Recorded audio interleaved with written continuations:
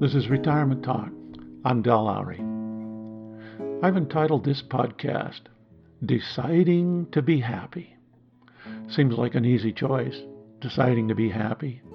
I can't imagine too many people would choose to be unhappy. This is probably one of the more universal claims that could be made about human beings. And why do we want to be happy? Because we want to be happy. It feels good. Not a real complicated question or answer. I Like Being Old is the title of a book I recently came across.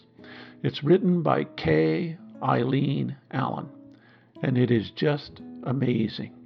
She's a 90-year-old woman who is blind. She says she likes being old, and I believe her. How can that be, you might ask?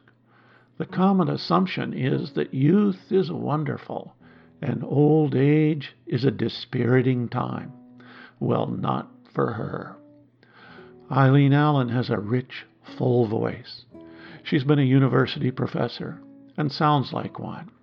I heard her being interviewed about her new book and her thoughts on being old. She relates this story of her pursuit of happiness. At midlife, she got a job offer that seemed just right. Her husband had just retired, and she was free to move and work just about anywhere. This perfect job was a long way from mountains and salt water, which she loved. The job was in Kansas. She was not well received. She was not happy. She was miserable. She thought of giving up on her dream job and moving back to the coast. No one seemed to like her. She felt isolated and abandoned. Then one noon hour, she took her lunch and walked to the highest point on campus. I envision a slight hill in a grassy common. She started to mull over her plight. She recalled a conversation she'd had with a doctor many years previously. After inquiring into her state of happiness, the doctor said, "No one can make you happy. That is something everyone has to do for themselves. Only you can make you happy." She sat there on that little rise in the ground and thought about what she could do to make herself happy. She lit on an idea. She would pretend to be happy. She would smile at everyone she met. She would make some inane comment about the weather, the team, the pretty clothing, etc. I try to imagine her getting up from her lunch, taking a deep breath, squaring her shoulders, and heading back to her office, smiling at the first person she met and saying, "Hi, how are you doing today?" Within 2 days, the whole world had turned. She was receiving lots of smiles back. People were laughing and talking with her. She was soon being invited to coffee or lunch. The next 14 years were very exciting and some of the happiest of her life. Now that just stopped me right there. I mean, here is an idea worth pursuing. If that is one road to happiness, then it seems like it might be worth making the effort. I like her idea. It makes sense. I can just imagine how this would be so effective.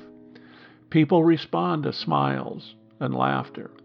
It makes everyone feel better, and we all like that. I'm going to tuck this little idea into my permanent mental bank and keep it handy. Next time I fall into a funk and need a pick-me-up, I'm going to just paste a smile on my face and go for a walk. Meet some people, talk about the weather, comment on their dog, or tell some kind of stupid joke and see if my luck can change. If it worked for her, it might work for me. You might want to check out her book. It is titled, I Like Being Old, A Guide to Making the Most of Aging, by K. Eileen Allen, copyrighted 2009. This is a small self-publishing type of book. You can find it at www.iuniverse.com. That's an I like just the letter I, universe.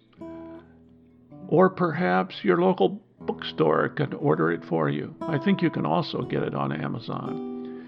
It is well done, insightful, filled with humor and concrete examples of ways our attitude can set the stage for our own happiness. As a postscript, Eileen died a few years ago in Seattle. She was 97. This is Retirement Talk. If you have any questions, suggestions, or comments, contact Del at retirementtalk.org.